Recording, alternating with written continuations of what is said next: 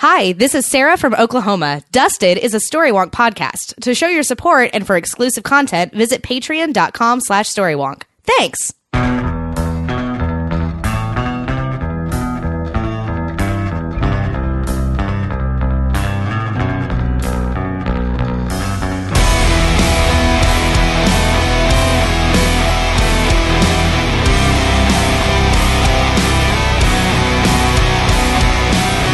Hi, everyone, and welcome to the show. I'm Alistair Stevens. And I'm Lonnie Diane Rich, and this is Dusted. You're gonna watch that Lee right out of our hair. Buffy the Vampire Slayer podcast. The remains of Lee Mercer. They'll wash out of your hair, but not out of the carpet. We learn in this week's episode of Angel, Blind Date, the 21st episode of the first season, and our last chance to make a firm statement about who and what Angel is before we get to our season finale next week. I have to say, I wasn't thinking much about Blind Date as we moved through the season of Angel. I wasn't really looking forward to it, wasn't really dreading it either. I hadn't really given it more than 1 or 2 moments of thought in the entire season. I really like this episode. It is actually a really good episode. It has a couple of stumbles, but it's pretty good. It really caught me by surprise. I can't wait to get into the discussion. Tell us a little, if you would, about Blind Date. Blind Date aired on the 9th of May, 2000. It was written by Janine Renshaw, who you may remember from I Will Remember You, which is one of our favorites, and I've Got You Under My Skin, which is not. This is the 4th of 4 scripts that she has written for Angel, the last one, and she will be missed. I thought she had a lot of potential. I thought there was some good stuff going on there. You know, it's a very high average. Yeah, no, it really absolutely is. Which is astonishing, all things considered, but it's still, nonetheless, a very high average. Absolutely. This episode was directed by Thomas J. Wright. This is the first of 2 episodes that he will do for Angel. He's one of these classic journeyman directors. He's just done a couple of episodes of every single show, I think, that is out there.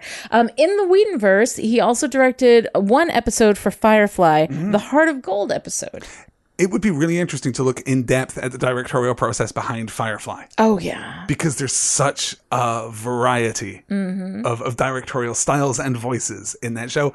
I think that Thomas Wright does a great job with this episode. I think it is fast, and yes, it feels a little frantic, but he manages to keep a lot of plates spinning. He manages to keep a lot of balls in the air. And when his pacing slows down, I think some of the style is lost when he slows down for long, drawn-out conversations. Some of those scenes aren't as visually impactful as some of the other scenes. But I think he does great work. Across the board, really solid work. Yeah, it's tough to keep just a conversation between 2 people in a room visually interesting. And unfortunately, one of the problems with this episode is that we do have somewhat extended just discussion scenes that sort of, kill the pacing a little bit. Yeah, particularly when you're saddled with a set like Holland's office. Yeah. Which is just, it's a nothing space. There's just nothing visually interesting you can do. Yeah. But hey, let's spend 5 minutes there. Just talking, just endlessly talking. Yeah. And I guess the conference room space, I mean, that's purposeful. These spaces are supposed to be anonymous and corporate. Right. When Lindsay's got Lee Mercer all over his face, that one is visually interesting, but that's mostly because it's disturbing. Yeah. You know, what's weird is that when you said he had Lee Mercer all over his face, it wasn't even the aftermath of that scene that I was thinking of. It's the much earlier scene when they're in the hallway and Lindsay is watching Vanessa talk to Holland. Oh, right. And Lee Mercer just appears out of over nowhere his shoulder and super invades his personal space. Such a creepy guy. I mean, apparently Wolfram and Hart doesn't have an HR department, is what I'm saying. I think probably not. Because bad things would have happened to Lee Mercer a long time ago if that had been the case. Let's get into the breakdown because this really is an interesting one. Previously on Angel, Lindsay and Angel faced off. Angel dealt with Faith, and the world was introduced to Charles Gunn and his merry men. In a street market downtown, 2 young boys are buying what we can only assume are legitimate and properly licensed soldier toys from a vendor. He clears the path of a blind woman who is walking with a cane, and we cut hard to a nearby warehouse where Angel is fighting a couple of LA's finest vampire monsters. He takes care of business, then hears the sounds of a dying man.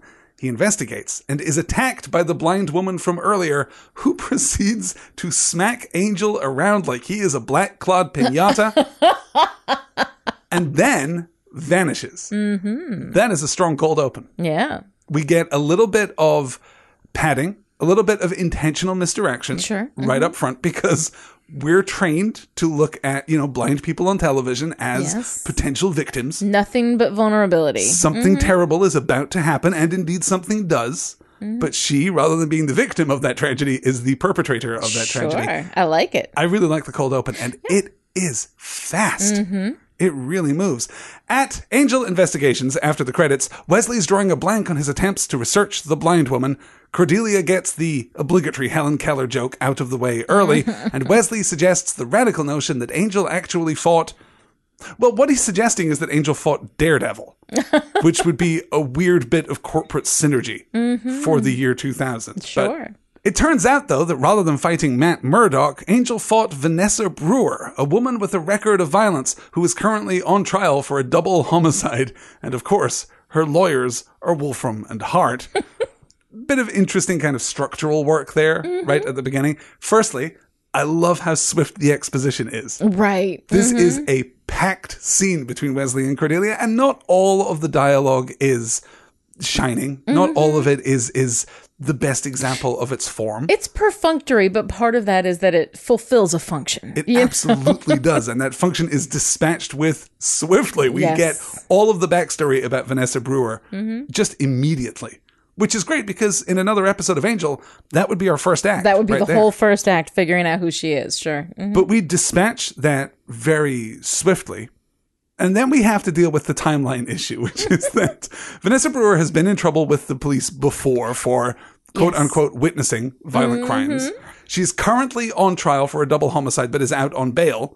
And she thought that now is the perfect time to go and kill a guy in an alley downtown. Just go and kill somebody. I mean, she is an assassin. So this is just, she's got work to do, Sure.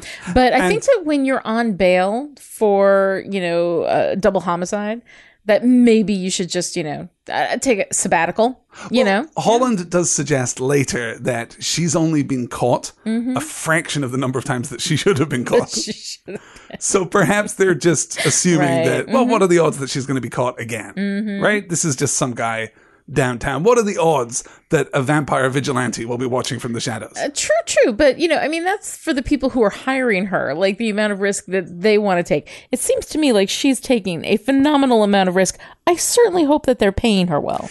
We get no insight into her character at all, which is arguably an oversight in the episode, but at the same time, this isn't a story about Vanessa. She's not she the bad might as guy. well be a blind demon for all the humanity and backstory she possesses. No, this is about Lindsay versus himself. This is an internal antagonist story where Lindsay is struggling with trying to make choices for himself. Part, certainly, I think that, that's probably, I think, for me, the most interesting part of it. I would agree it's the most interesting. Definitely not the only story that we're dealing with because we do have children to rescue for really no good reason, but we're assured that that's important.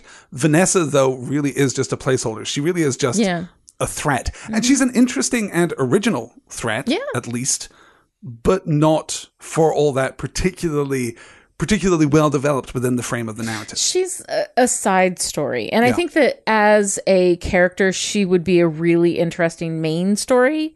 And I could have done with somebody slightly less interesting in this space, just, a regular assassin. Like she's a wasted. It feels like it's a wasted opportunity. Yeah. That there could be something much, much more interesting to do with her. But we don't. We just kind of, have her in the background. And I think that she's almost distracting because she has that potential to be so interesting when really what we're focused on is Lindsay. Yeah, we care about her enough that we get some very imaginative and unorthodox POV shots as she's fighting. But that really is the limit of our concern. Yeah. Apart from that, she's just another nameless assassin. Yeah. We cut from the office to Lindsay MacDonald, who is giving in court a rousing defense of Vanessa when Angel bursts in, throws her sunglasses at her, and watches her catch them. Because, blind is a relative term. Sure. we're just really moving. We're just really buzzing through the script. From there, we cut back to the office where Wesley talks a little about the physics of sight for no good reason and about how Vanessa is in the employ of Wolfram and Hart. From there, we cut to Wolfram and Hart where Lindsay watches Vanessa talk with Holland Manners. This is the scene that I mentioned earlier. Mm-hmm. Lindsay is called over to join the conversation, has a brief but awkward encounter with Vanessa. She says goodbye. Holland and Lindsay talk about the year he's had. Faith was a misstep, but he's course correcting and Holland is on his side. But he hasn't been happy lately and he needs to figure out his place in the world. In the meantime, though, he also needs to put together a tragic backstory to excuse the next heinous crime that Vanessa is going to commit, a crime involving children. We're just moving so fast through this story. Mm-hmm.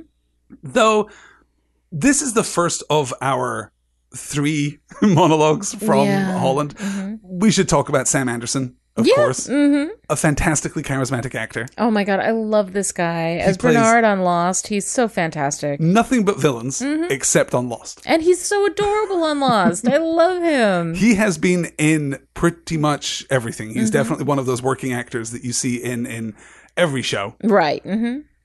I think that Bernard was clearly his definitive performance, for me at least.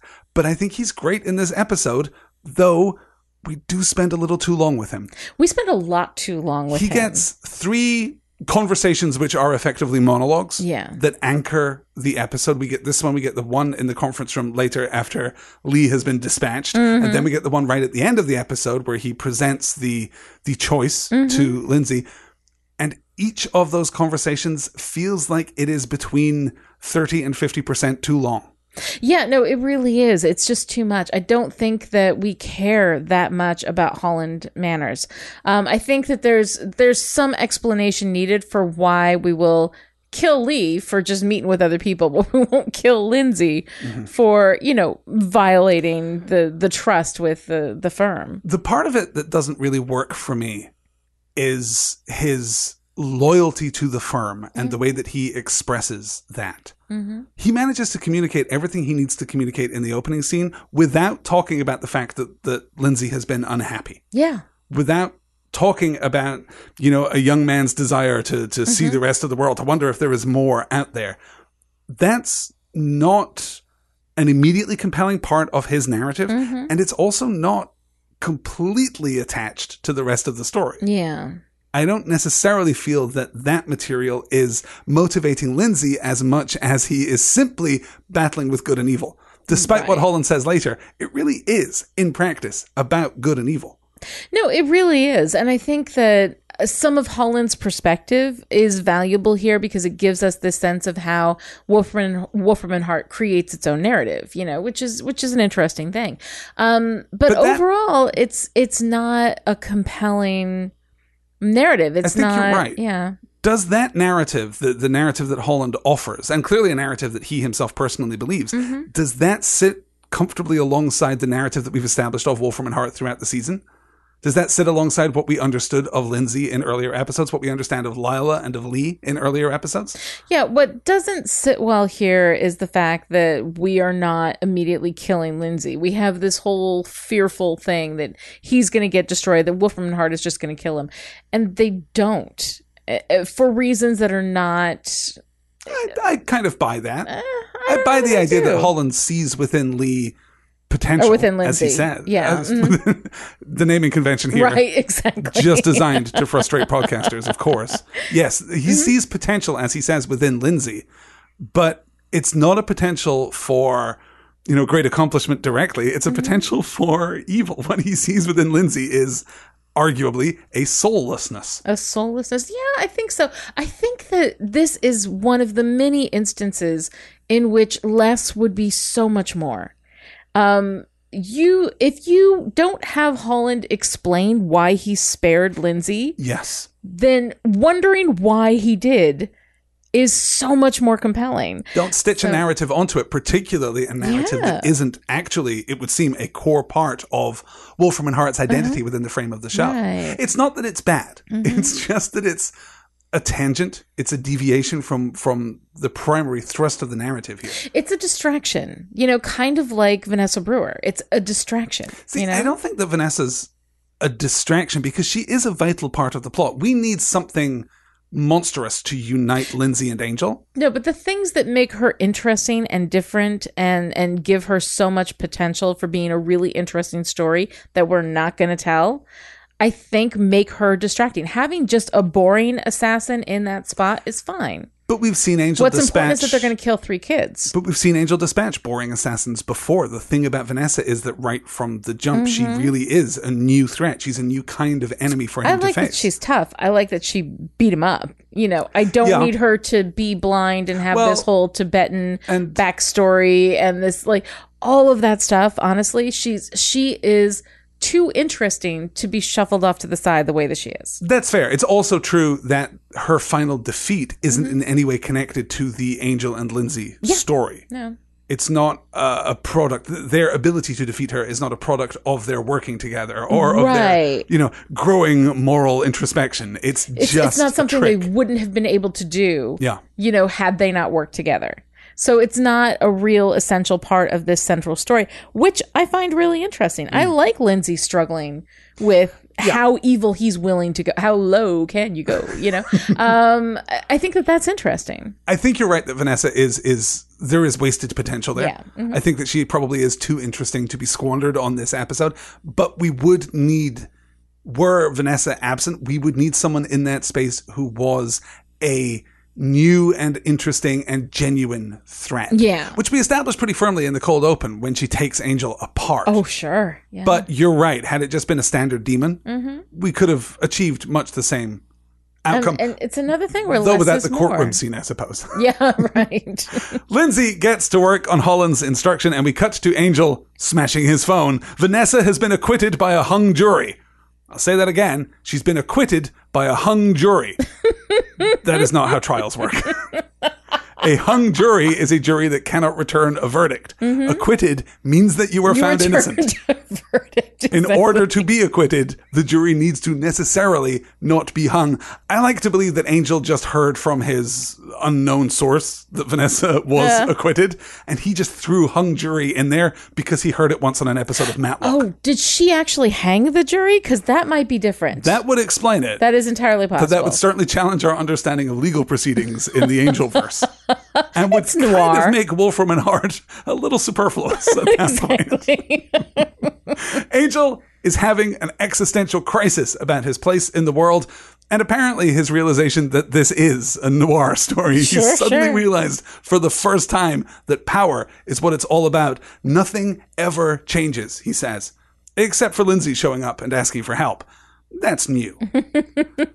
So here's the thing with this scene. I really like its intent. Yes. But it is way too much, way too soon. It's way too much, way too fast. Not to mention the fact that the one thing Angel has always had clarity on was why he fights. It's not about ever since winning. Amends, certainly. Right. But it's not about winning. It's about going out and fighting and doing what you can and knowing that it's never going to be enough and being at peace with that. This is something that he has always had. And it's simply because we have this sudden thing where, he can't, prove that this woman has been killing people or she's going to get acquitted and she's going to get off and she's just going to go kill more people. Like all of a sudden he's getting frustrated with this, which is something that he had his peace with ages ago. This is apparently, we are led to believe, the first time that Angel has witnessed a failure of the justice system. Right. Which is impossible to reconcile, even just with the events of the season that we've seen so far. Remember The Ring, when a bunch of rich white people were making demons fight to the death for their pleasure? This is not Angel's first rodeo, and he is not unfamiliar with how Los Angeles works, that it is a town of power and power brokers. I like, though, the existential crisis. I can't help but be drawn to Angel's philosophical conflict. Longtime listeners to Dusted will know that is kind of my jam. That is one of the things that I go to Buffy for. It's just in this one instance undermotivated. Yeah, it doesn't ring true, which is problematic. I like that I like that he's going through this crisis at the same time that Lindsay's going through his crisis. We have this nice line from Angel where he misses the clarity of just wanting that power. Absolute evil. Of yes. absolute evil. And I kind of like that there's a simplicity to that he can miss. I think those are really interesting ideas. We come across it way too fast. It's not properly motivated. It doesn't make sense. Angel has made his peace with the fact that he is going to fight this fight. He is going to live and die fighting this fight, and that's it. I could see him having some frustration and just being like, this is it. I'm just going to do this forever, but the seeming like, rage and righteous and justice and all this kind of stuff is not consistent with who Angel is. He has accepted this long ago. Not under these circumstances. I think you could motivate this existential crisis, but it can't be over something abstract. You need to have Vanessa kill someone very close to Angel. You know who would have been great? Tell me who would have been great. Kate. It would have been awesome if Vanessa killed Kate. If she killed Kate Lockley. If Kate Lockley was in a situation that Angel had put her in, or that was somehow related to him so that he could feel appropriately guilty about it. And then this woman had killed Kate, and that was how it became personal for him. Plus, 2 birds, 1 stone, no more Kate. Not that we've seen a lot of Kate lately. And don't get me wrong, that is a very attractive fringe benefit. That is a perk that I'm rather attracted to. You couldn't do the courtroom storyline, of course, because the timeline would be shot. You can't suddenly have a time jump of 4 months in order to make the story work. Yeah. Instead of setting any of the action in the courtroom, though, you have Vanessa kill Kate early in the episode. Maybe that's even the cold open. Vanessa is arrested. Wolfram and Hart intervene. Vanessa is sprung. Exactly. She can't even she doesn't be even arrested. Go to trial. Exactly, because of the machinations of Wolfram and Hart. You have Angel witness that directly, and you absolutely seal the fact that there will now never be justice for the victim, for Kate. Exactly, and you also that really would be a motivate. Powerful motivation. Yeah, you really motivate his hatred of Lindsay. I mean, we already have that history, but when Lindsay is the personal representation to him for everything that Wolfram and Hart does, it's a little tough, though, right? Because Lindsay, Christian Kane, is just enormously charismatic. And even though he's supposed to be awful and evil, he's just really likable. You can't help but kind of like him. Now, if it had been Lee Mercer... Oh, sure. Lee Mercer is detestable, and I will never buy that guy as a hero, no matter the circumstance. Well, you won't have to, because they're getting him out of the carpet right now. Very good point. No, you're right. There is a tension here between the degree of motivation and the degree of response. Right. And I think that you could have... It would have changed the shape of the story a little, but I do think that drawing out Angel's crisis and opposing it with Lindsay's crisis would have led to a thematically more satisfying episode and would have made this episode more of an Angel story. Yeah. Because right now, Angel is a bit player in the Lindsay show. And you know what? I've got very little problem with that because it's good. Like Lindsay's part of this episode, I really enjoy. I'd have less of a problem if last week's episode hadn't been the gun show. I don't know. I like it. It feels like Angel is being ever so slightly, and we're doing this purposefully. Right. We're adding characters, we're adding depth, we're adding complexity and world building. Right. We're moving with purpose toward the second season of this show. So I do understand it. But 2 episodes back to back in which Angel is sidelined. Sure.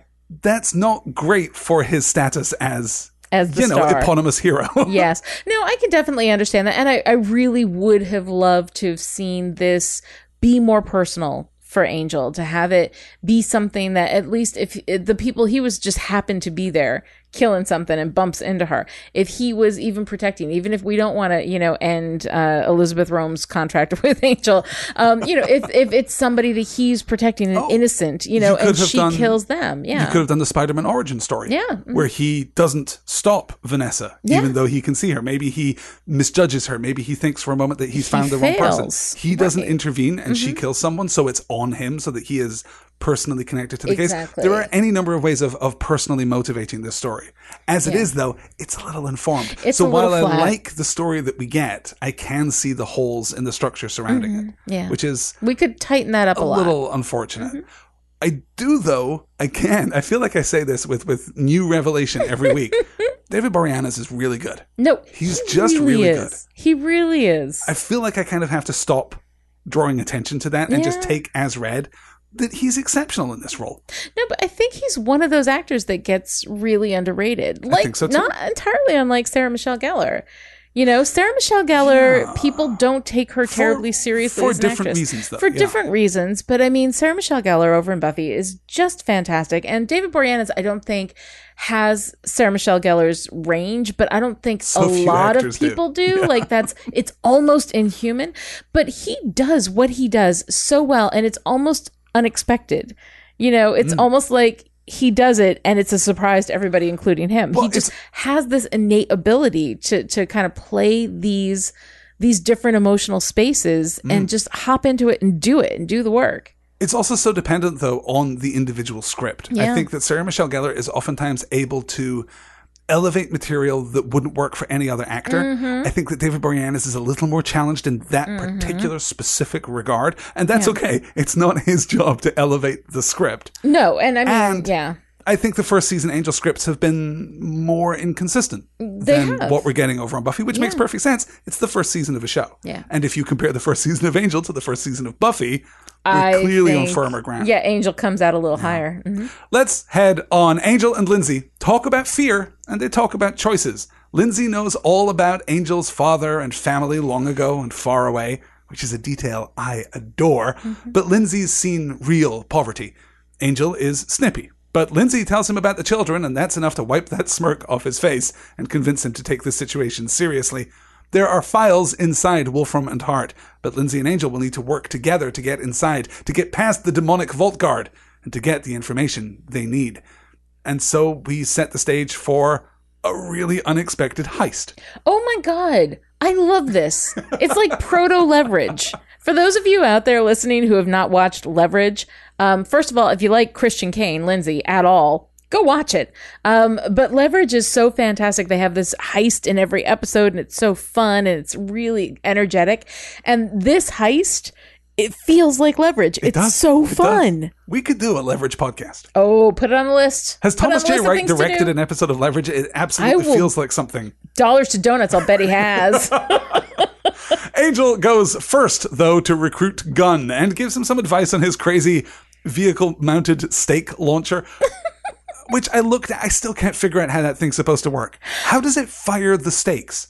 I don't know. What is the mechanism by which that is possible? I don't know. See, this is the difference between you and me. You look at it and you think, what is the mechanism that makes that possible? And I look at it and I think, Gunn is so sexy. Okay. I mean, I can understand that perspective. Don't get me wrong. Gunn, though, isn't interested in helping until Angel assures him that, yes, okay, it'll be super dangerous and dramatic. I promise you the opportunity to look good, okay? Gunn, are you on board now? Lindsay goes to work and makes his way to the basement where he runs into Lila Morgan. He waits for her to leave, then slips out of the records office and slaps his security badge on the bottom of a fire extinguisher box, which will henceforth be known in the tradition of hackers as that place where I put that thing that time. Every time someone does a dead drop like this, Yes. I think of hackers for exactly that reason. That place where I put that thing that time. Angel cuts his way in from the sewers with a torch. Lindsay goes to talk with the head of security, and Gunn plays it up like Eddie Murphy in 1985, monologuing about his civil rights until the appointed time when his associates deliver a heavy bundle into the foyer, and it's brilliant. Oh my God. I love it. It's fantastic. When we talk about comedy that comes from character, Yes. this is exactly what we mean. Because not only is it necessary for the plot, not only is it an actual act that contributes to the arc of the story, but it springs from Gunn's essential character. Oh, yeah. If Gunn were going to put on a show, this is exactly the show that he would put on. And he's I adore it. wonderful. I love J. August Richards. He is very, very fun. And when he's given really good stuff to do, he nails it. Yeah, he really does. And the underlying mechanics of the heist, which is no easy feat to orchestrate this kind of storytelling on the small yeah. screen within a span of, 5 minutes. It's Sure, difficult to yeah. make it work, to make it sufficiently transparent that the audience can follow along, but also sufficiently complex that we can be surprised Impressed and delighted by it. Right. Yes, exactly. Here, though, the real trick is the delivery of the vampire into the foyer, Yes. where the bundle is untied, revealing the vampire inside. In the security office, the vampire sensing shaman, because all companies have one of those, starts to screech. The security guards leap into action, and Angel slips inside as Lindsay covers for him. The guards stake the vamp, while Angel effortlessly disarms the demon guarding the vault, thanks to some anti-demon dust. From Wesley. Yeah, I like think that. if you track the whole episode, that right there is Wesley's contribution. I know. I do love Gunn. Yes. And I love the scene in the foyer, as previously mentioned.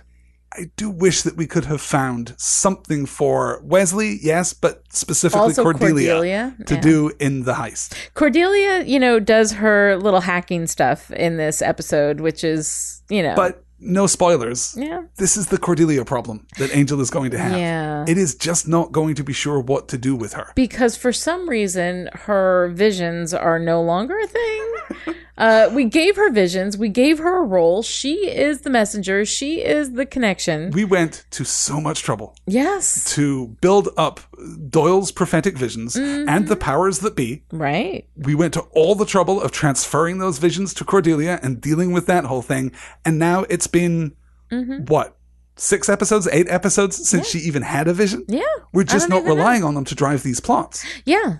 which And is we so could weird. use them in a few places to kind of tighten up some of the nonsense we go through to get Angel in a particular place at a particular time. To go to all the trouble of building that into the conflict engine and then just not using it, relying on coincidence, relying on the Yeah. coincidence of Angel being across the street when Gunn is looking for vampires, Right. relying on the coincidence of Angel being in the warehouse when Vanessa kills Brewer her new shows up. victim. Sure.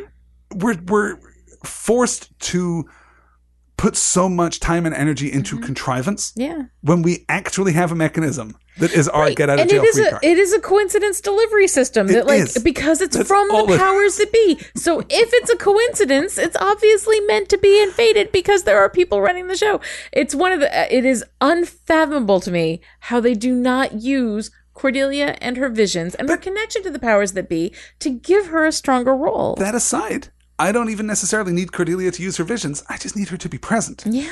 Because we saw back in the ring how great she and Wesley can be together. yeah. And they get nothing to do in this episode but exposition. That is it. And that's a sad waste. It is. It's kind of a shame. Although in this particular, if it wasn't happening in every episode, I could let it pass for this episode because this is, a Lindsay-centric episode and we're really focusing on pulling him in and, fair enough. But it wouldn't have hurt to give Cordelia and Wesley a minor role in the heist, In the heist, too. it would have been so One extra little fun. twist, one extra little quirk. You could have done it in Something 10 that they seconds. could do, sure. Little disappointing. Yeah. But nonetheless, the heist is thoroughly engaging. Angel investigates the vault and finds an ornate scroll case. He picks it up, and an alarm immediately begins to sound. He calls Lindsay's cell phone. How's that working for you, Andy Rooney? And Lindsay makes his way to the exit, but runs straight into Lila and Lee. The company has chosen this moment to conduct a sweep, and the mind readers have been brought in. The mind readers walk down the line inside the conference room, pausing in front of Lindsay, of course, then in front of Lila, then talk quietly to Holland. He expresses his disappointment that anyone could have betrayed Wolfram and Hart, then tells Lee that he's been in talks with another firm. One gunshot later, and the random screening is over. Though before Lindsay can leave, Holland asks him just to hang on for a second. I'm sure it's fine. I'm sure it's just some administrative thing. Sure. Some paperwork he needs him to do. Back in the office, Angel delivers the files to Cordelia and Wesley takes the scroll case. The scroll is written in ancient Aramaic and Angel can't quite explain why he took it. Oh, and it turns out that the files are encrypted. There's a lot of that going around these days. Holland sits down with Lindsay and lays out the whole scheme. He knows everything and Lindsay has no choice but to come clean. Holland monologues a little more, then a little more. Then just a little more about love and crisis and courage. He's confident that Lindsay will figure out his place and be a loyal part of the firm once more. Back at the office, Cordelia is talking on the phone with Willow, taking instruction on how to break the encryption. A few clicks later, and they're in, reading Vanessa's file and learning all about her. She's being sent to take out 3 blind children, seers. Lindsay arrives, better late than never, and we learn where the children are being held. So this is the transition out of the heist plot, Right. which is successfully accomplished, and into our much more typical Angel third act. Yes. We have to go somewhere and fight someone to protect someone. Yes. That said, I think the transition works nicely enough. I think it does. I mean, a heist isn't something that we typically do in Angel. It's not part of the typical structure. I think that it was really nicely done. We also have a bit of this mystery with the scroll, which I think is kind of interesting. We're letting that sort of lay there. Such a light touch through this episode. It was a really nice light touch. I like that. Yeah, I liked it very much too. Those of you who know Angel, of course, will know that scroll will be pretty significant heading into next week and beyond. We'll talk more about that next week, I think, when it's more directly relevant. I love, of course, Cordelia calling Willow. I don't buy for a moment that is how Cordelia talks to Willow on the phone. Sure. But that's fine. Right at the end, she hangs up by saying, "Thanks, Will." Yeah, exactly. Cordelia has never said thanks, Will, in her life, or called her Will, in fact. Not to mention that Cordelia, I think, has probably not spoken to Willow since graduation. And, it just feels to me like it would be a slightly more formal relationship at that point. But I like the connection back to the events of the Yoko Factor and Primeval. Nice, yeah. Mm-hmm. It's a nice little bit of decrypting synchronicity. files, too. Yeah. Yeah, and we actually hit that just a little with Angel's response to that. I like the scene. Yeah. I do. The big scene, though, the thing that really draws our attention here is, of course, the death of Lee Mercer, which is graphic and sudden and just unexpected, I think. Did you spot that one coming? No, unexpected, but I would say entirely unwelcome. I mean, I think that it's certainly not entirely unwelcome. He's kind of been a creepy dude since the beginning. It's sort of good to see him go. He's also been a part of this, dark side power trio that we've seen between Lindsay, Lee, and Lila. I was surprised. Not just, the first time I watched it, I was surprised that he died at all. Watching it this time, I'm surprised how sudden and how complete it is. I love that. It's because of course at that moment, by the standards of Angel, you're worried for Lindsay because they've got the mind readers in there and somebody has betrayed us and this whole thing from Holland Manors. And then they shoot Lee and you're like, okay. And then Lindsay's almost out and he gets pulled back in. It's a nice, tense moment. I think that probably Holland Manors feels the same way about Lee that everybody else does, and that, I could spare him. I'm not sure. I actually like the specificity of this because while Holland does perhaps go on a little longer than is necessary to completely communicate his point, I feel that which is a typically Holland thing, Sure, and something that, we're prone to here on Dusted too, from time to time. Very, very rarely, let's be clear about that. But I love very much the difference between Lindsay and Lee. Lindsay had a crisis of conscience. Lee betrayed the company to another company. Yeah. He was actually still playing the game. Lindsay wasn't sure if he wanted to be a part of the game. Right. That distinction, I think, makes all the difference between the two. And why I actually have no trouble with Holland effectively executing Lee right there in the conference room, but giving Lindsay another chance. Yeah, I feel like as afraid as everybody is in that moment, it seems like Wolfram and Hart will kill you for anything, Well, but and we so haven't when really, they kill Lee, we haven't really for seen evidence being of that, in talks with another firm, and yet Lindsay, who has absolutely betrayed Wolfram and Hart, not killing him, it feels a little weird to me. It feels a little inconsistent. I think that's the key difference, because we're talking about Lee going to another firm and taking clients with him.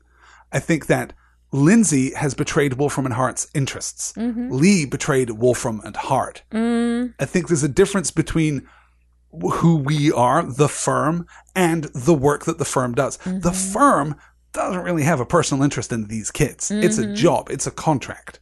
So Lindsay is, in that moment, working with a competitor, if you like, but he's not betraying the family. I can see that difference, at least, and that difference is sufficient for me to be satisfied with the arc that we get here, though.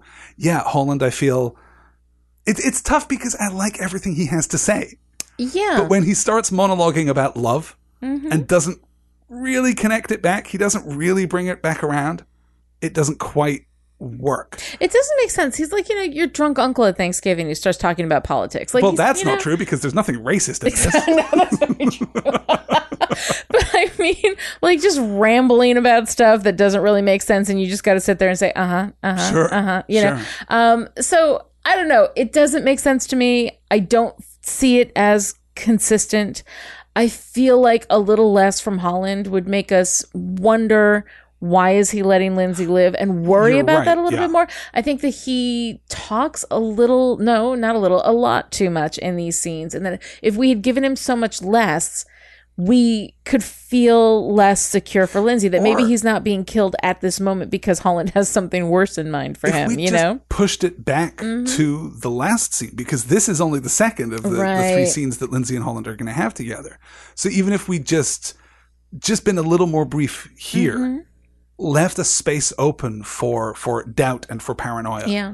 allowed Lindsay to feel a little less secure, and also to, you know, make a less informed choice, because I like very much the idea that Lindsay is definitively choosing Angel and the kids over Wolfram and Hart. I like, and we need Holland to make his case as thoroughly as he does in order for Lindsay to make that kind of informed choice. Yeah.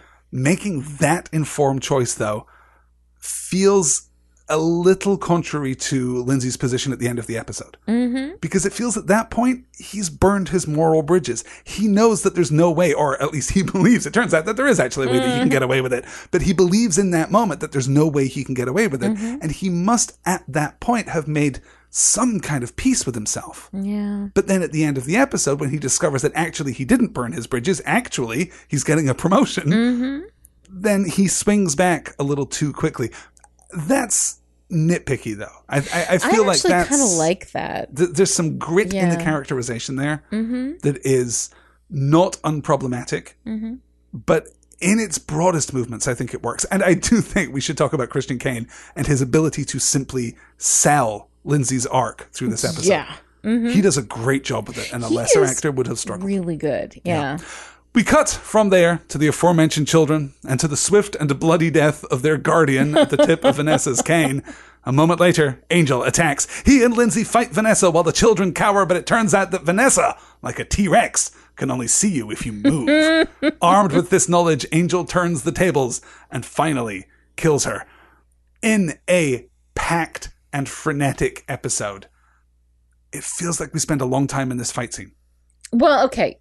For me, every fight scene feels long. I am so bored by all the fight scenes, and I realize that's just all me. of them, really? Mostly, except for the Faith ones. Yeah. I honestly, I write fighty, kick in every single one. Sure. I don't care about it. It doesn't interest me because there isn't much movement going on in these character moments, which is the stuff that I'm really interested in. It's just the fight scene. And you don't get bored by those? They don't bore you? No, sometimes they go on too long. Okay. Sometimes their narrative effect isn't quite what I want it to be. What is it in the fight scenes that is engaging for you? Oh, the is it technical the execution. acrobatics of it? Is Sure. it the Well, no. choreography? Not specifically just the acrobatics, but the combination of choreography, cinematography, of stunt work, of music cues and lighting, just the Sure. normal directorial arts. I think that a well executed fight scene has a narrative unto itself. And I'm not like an action movie guy, Yeah. but I'm not immediately bored by them as you are. And I have an appreciation, particularly, we've watched a lot of Buffy and Angel at this point, and I have an appreciation for well executed fight scenes. And I think this is well executed. I think it just goes on a little too long. We should say that the reason that it is so well executed is that Jennifer Badger Martin, who plays Vanessa, is a stunt performer on Buffy the Vampire Slayer and Angel. She has previously doubled for both Buffy and Faith. Yeah. Though presumably not in the same scenes. That's funny because when I was watching her, I was like, this is the same person who did Faith. Yes. Because she has that same physicality. So She this has is a the stunt very- woman. a very That's Faith fantastic. physicality, yes. Well, good. That's awesome. And I think she's great. Yeah. I just think we maybe go to the mechanics of the fight, to Angel standing perfectly still, to her POV shots. We go to that a couple of times more than we really need to, because this isn't a story about Vanessa. And had she just been, a Buffy standard 6.5 foot tall demon with horns Sure. and scales, Angel would have dispatched that demon much more swiftly.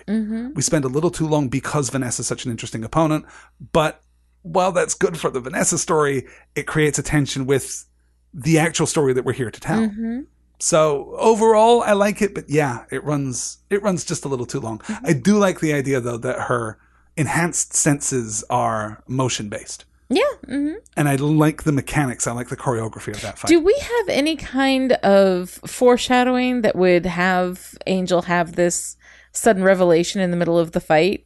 Is there any explanation for why he suddenly understands how her vision works? I credited it to Wesley's research because Wesley talks about Vanessa undertaking this very specific mystical path. Right. That she's undertaken this very specific kind of enlightenment. And I believe that had Wesley researched that further, he would have found out that, this is the trick. But we didn't see that, though, right? We didn't see it, no. Okay. No. All right. Because it felt to me like a sudden inspiration there that didn't really feel grounded in what had happened. It's communicated really well in the moment where we get that blurred motion from Angel and then suddenly he disappears and we cut back from her POV to a standard shot and he's just perfectly still. But we saw her see all the kids. Is it because they had flowing blood and heartbeats? Because when we saw the shot of them, they were all in red. Angel's blue.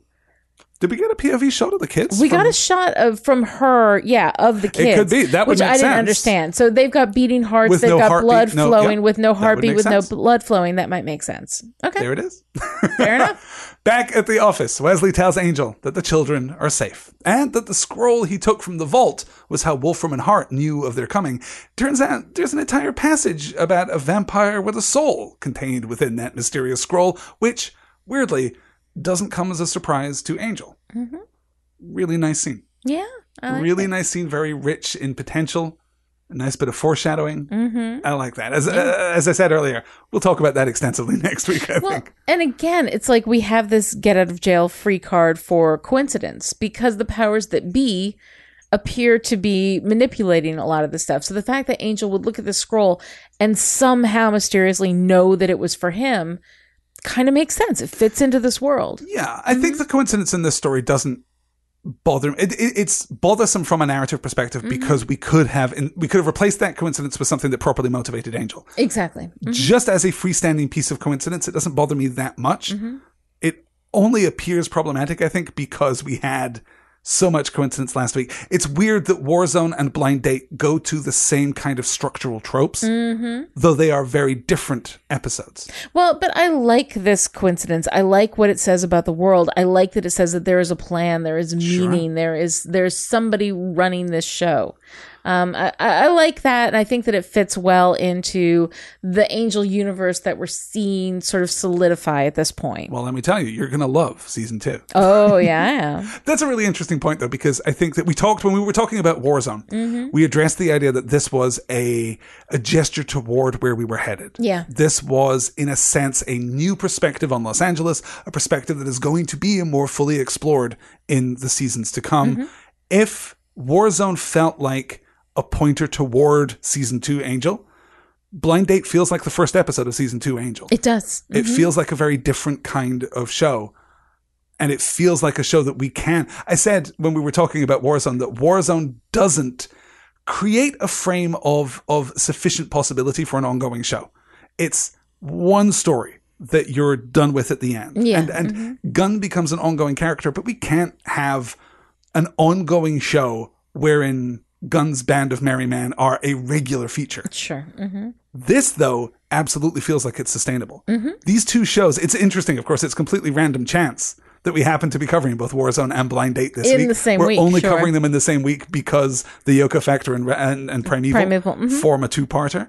But I'm really glad that we looked at these two episodes together because they form such interesting bookends and unified such an interesting vision of what Angel is going to be in its second seasons and subsequent seasons. Yeah. From there, we cut back to Wolfram and Hart. Lindsay goes to Holland. He returns the discs, admitting freely that he's kept copies for his own use and protection. Holland tells him that this isn't about good and evil. In the end, it's about power. Holland is impressed with Lindsay, so impressed, in fact, that he's offering Lindsay his job, since he's being promoted upstairs. It's a choice that every man has to make for himself, and Lindsay finally makes it, closing the doors and making himself comfortable in his new office. It's a pretty strong ending. Yeah. I feel like it's somewhat hampered because I'm growing weary of Holland's monologues even as the scene is beginning. Exactly. Yeah, but I love that moment, though, where Lindsay goes toward the door and then shuts it. Yeah. and stays on the Beautifully other put together, side. It's a nice moment, and I think it speaks a lot to Lindsay's essential character, Somewhat limited, as I said earlier, because that space is such a nondescript corporate space. Yeah. Even with its moody lighting, it's a nothing space. Yeah. And what it represents isn't directly tangible. And maybe if I had lived and worked in corporate America, I would appreciate an office with that view. Yeah, no, you Just would. because of the view. But I and I haven't, and I can't. But it has that blank kind of, and this is a corporate thing, where these offices are kind of blank and flat, and everything is, which speaks to the soulless evil of Wolfram and Hart. Which I think does speak to that. And I think that while these spaces in Wolfram and Hart are not necessarily visually interesting, I think thematically they have that sort of flat soullessness that you need to convey for Wolfram and Hart. Holland's office doesn't need to have that. Holland's office can have personality, a little more personal. Although he is clearing it out. I mean, he's obviously clearing out all of not his even necessarily stuff. his stuff, but the fabric of the office itself can have a little more personality. It could have stood a little more personality, but overall, it works. Were you convinced by Lindsay's, I guess, conflict in the first place and then decision in the second? Yeah. His arc worked for you through the episode? Well, one of the things that I really liked about this episode, which is ordinarily a thing that wouldn't work, but where Lindsay was talking to Angel about his history and about, his growing up and having true poverty and never wanting to live, in that kind of circumstance again. I sympathize with that. And I also, instead of it being one of these things where it's like, let me tell you about my life so that I get my backstory in here, it was as much about slapping Angel, who had been, for the 17th or 18th century, I guess, is when he was turned. First, some guy from the 18th century, lived a fairly privileged life, doesn't understand the quasi-aristocratic. Exactly. Doesn't understand the kind of poverty that Lindsay had to grow up with. And so when we have that background and then we see him able to essentially have his cake and eat it too, save the children, survive, and not only that, but be offered a promotion.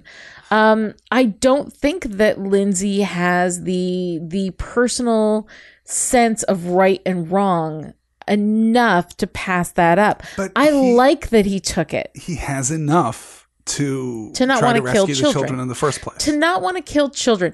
If that's the line for him. But it's not as though he takes this job knowing that he will never be asked to kill children again in the future. And let's be clear, he was never asked to kill children. Just a standby while it happened. Sure. Yeah. I'm not sure that I buy it entirely. It's not that you can't tell this story. I'm just not sure that Holland gives the right speech to convince me of Lindsay's arc. If you get to the end of the episode and he says, it isn't about good and evil, it's all about power. You demonstrated that you are powerful. And I know what that felt like, and I know that you want more. Here you go. I could absolutely buy Lindsay in that moment. Yeah, no, I do buy it. I think that all the while, even as he's making the choice, even as he realizes it's about children, I think Lindsay is always it's just 51% to 49. I don't think he is ever, he's always on that fence, and he really, really wants the money and the success and the security that he gets from Wolfram and Hart. And most of the time does not care about the evil that goes on.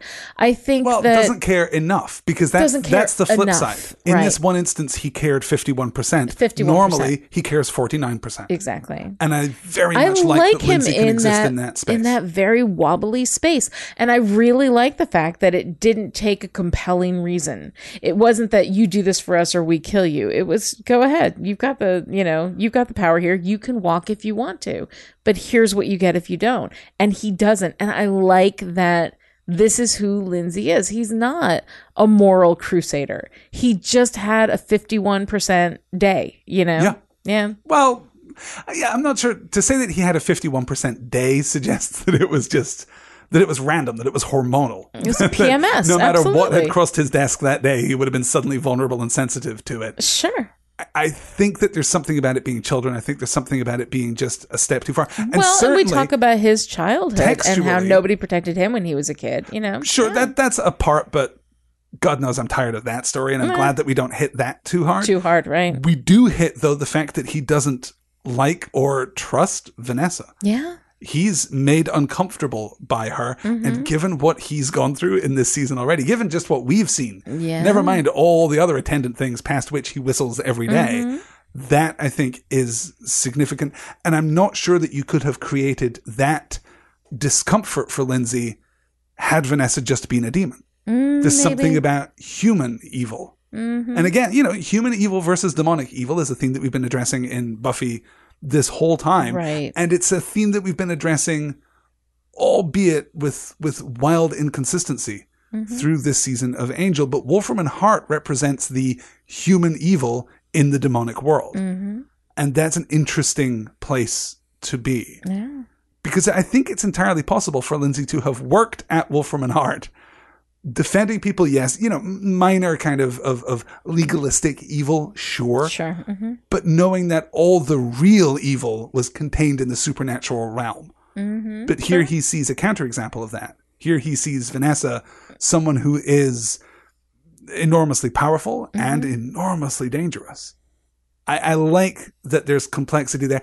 Basically what I'm saying is there's enough material in the script for me to be convinced by the motion of the plot. You could have made a more succinct and compelling case, but it is there if you choose to look for it, or at least it is there when I choose to look for it. Yeah. And you're just more freely convinced by the central arc itself. Yeah. No, I like it. I like that Lindsay it doesn't take much to bring him back over, that he's not a changed man. He's just a man who made a decision on one day that on any other day he might not make. Yeah. And how do we feel about Angel coming out of this episode? Because he has his existential crisis there in the first act, and that seems to be resolved pretty quickly. Yeah, because it's not compelling and it's not consistent with his character. I like that they try to sort of balance that against Lindsay, but Angel already knows his place. He already knows his role. He already knows what it is he's supposed to be doing. And that's not the story we're really here to tell. So while I appreciate what they're trying to do, I think we're better off without that. I think that contrasting Angel's certainty of his place with Lindsay's uncertainty is probably a more interesting place to go here. It's a place you could go, certainly. I think that you can... There's so much, and partly this is just because it is so fast and frantic. You can restructure this episode in about 4 different ways. You can make this the Vanessa story, where we can really talk about the human face of evil in Los Angeles, in the Angel side of the Buffyverse. You can make this about contrasting Angel and Lindsay's crises of faith, if you like, which I think is the intent, but the execution falters somewhat there. Yeah. You can sideline Angel even more and just make this the Lindsay story, where Angel is, as he was last week, just a functional part of the plot, and we're only dealing with Lindsay's emotional crisis. Or you can shake that all out and make it about the kids, make it about the prophecy, make it about the fact that they are seers, and have Lindsay, I guess, opposed to Wolfram and Hart for immediate political reasons, that he needs to preserve his own standing with the firm, and that's why he sides with Angel. You can do, 4 or 5 really interesting things with this story. The story kind of gestures at all of them. Yeah. But I think it clears the bar. Ultimately, I really like it. I really like it both as an episode and as an indication of where we're going with Angel. Yeah, it's definitely a good episode. Let's put it on the list of every episode ever. Let's see where it falls. Why don't you open the bidding this week? Okay, I will. I like a lot of this episode. I feel like the stuff, again, with Vanessa, that she is a little too interesting, a little too distracting for the role that she's supposed to have, which is basically the sideline role. I think that Angel's, existential crisis is an interesting idea that in essence fails because it's not consistent with everything that Angel has gone through and how Angel understands so completely his role in what's going on. I like the Lindsay stuff, Holland Manners, blah, blah, blah, blah, whatever. It's a little bit much, but I mean, I really like a lot of the stuff that's happening here. And I also like, where we're going with this idea of Wolfram and Hart and the role that it plays with the human face of evil. Sure. So I like that a lot too. I think there's a lot of interesting stuff here. Overall, I think that this episode, succeeds more than it fails. You know, definitely. And I think that it's really well written. It's really interesting. I like the stuff with Lindsay. I'm more interested at this point. When in my original watch, I wasn't that interested in Lindsay. I didn't particularly care for him. Now I'm much more interested in him because he does have that kind of gritty space in the middle that he can straddle. Yeah, that's an advantage, I think, of paying such close attention to these episodes and really focusing on these characters. I think that Lindsay definitely benefits from that focus, that from attentiveness. From a closer look. Yeah, absolutely. I'd put it, I think, right above Warzone. So Warzone is at number 5. Yes. So I would shift Warzone down to number 6 and put Blind Date in at number 5. So between In the Dark and Warzone, I do think that Warzone is the immediate and obvious point of comparison because there are so many similarities between these two episodes, not just their place in the season, not just their perspective on Angel, the fact that Angel is sidelined for new or almost new characters, the fact that the episode rests on a certain contrivance, a certain coincidence. These two do form bookends, if you like. So looking at it next to Warzone, I definitely prefer Blind Date, though I do kind of hate the title. I do kind of hate the title a great deal. I feel like everyone involved worked really hard on the script and it got to like 5 to 5 on a Friday afternoon. And they were like, "Damn, we didn't title it? Are you kidding me?" Yeah. Okay, well, we can't use Lindsay's Big Day Out. What's literally the next thing we can think of? Yes. And they went with Blind Date, which is unfortunate.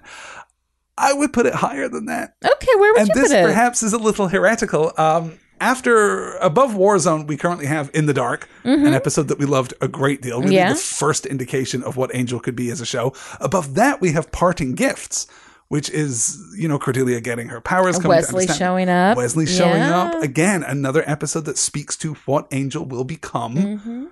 I think that if we're thinking in terms of what Angel will become, I would put Blind Date in at 3rd on the list, above In the Dark and Parting Gifts, right under I Will Remember You. Wow. I could go that far. I could go that far. That sounds like a thing you could agree to. I could stretch that far. Absolutely. I think that the things that are good in Blind Date are really exceptionally good. And the things that aren't so great in Blind Date are not that terrible. They're really not. It's messy more than bad. Yes, I think there's very little in the episode that's just flat out I don't think there's anything that's really flat out bad. And then you have the heist that anchors the middle of the episode and which is so fun. So great. Oh, I love that. Yeah. For Gunn's Eddie Murphy monologue alone, I would put this very near the top of the list. But the fun of the heist, all these people working together, this clockwork thing, I mean, it's really fun. Then let's put it in there. All right, 3rd on the list. So currently our top 3, 5x5 and Sanctuary, right there at the number 1 spot. I Will Remember You right underneath. That's going to be pretty close to the top, I think, by the time we're done with all of Angel. I think so. And then Blind Date going in at number 3 on the list. And that is it for this week. That is it for our week of Angel. Next week we have a lot to discuss. Sure we do. Next Monday, we're looking at a little episode called Restless, which I know we're already receiving emails about. People are so terrified of our final verdict on Restless. You guys, I just watched Restless again. It's pretty good. We're going to have some stuff to talk about next week, but don't worry, it is not going down at the bottom of the list, I promise. Then on Thursday, we're going to talk about To Shanshu in LA, the season finale of Angel. Yeah. Lots to say. And I would like to remind you all right now, I know that you too have things to say. And if you didn't at the start of the episode, you certainly do now. Get in touch with us and let us know what you think about these episodes, what you think of Buffy Season 4 and Angel Season 1. Probably, I think I'm on pretty comfortable ground to say these are no one's favorite seasons. Yeah. I think that's probably a pretty fair assertion. Get in touch and let us know what you thought of these seasons. You can email us, podcast@storywonk.com. You can come join the ongoing and rich conversation over on the Storywonk forum, forum.storywonk.com. Or you can call our voicemail line, 252-505-WONK. That is 252-505-9665. And we will include the voicemails that we get in our season wrap-up shows, not next week, but the following week. Still lots to discuss here in Season 4 and Season 1 respectively. We'll be back on Monday with our thoughts on Restless. Until then, I'm Alistair Stevens. And I'm Lonnie Diane Rich, and this is Dusted.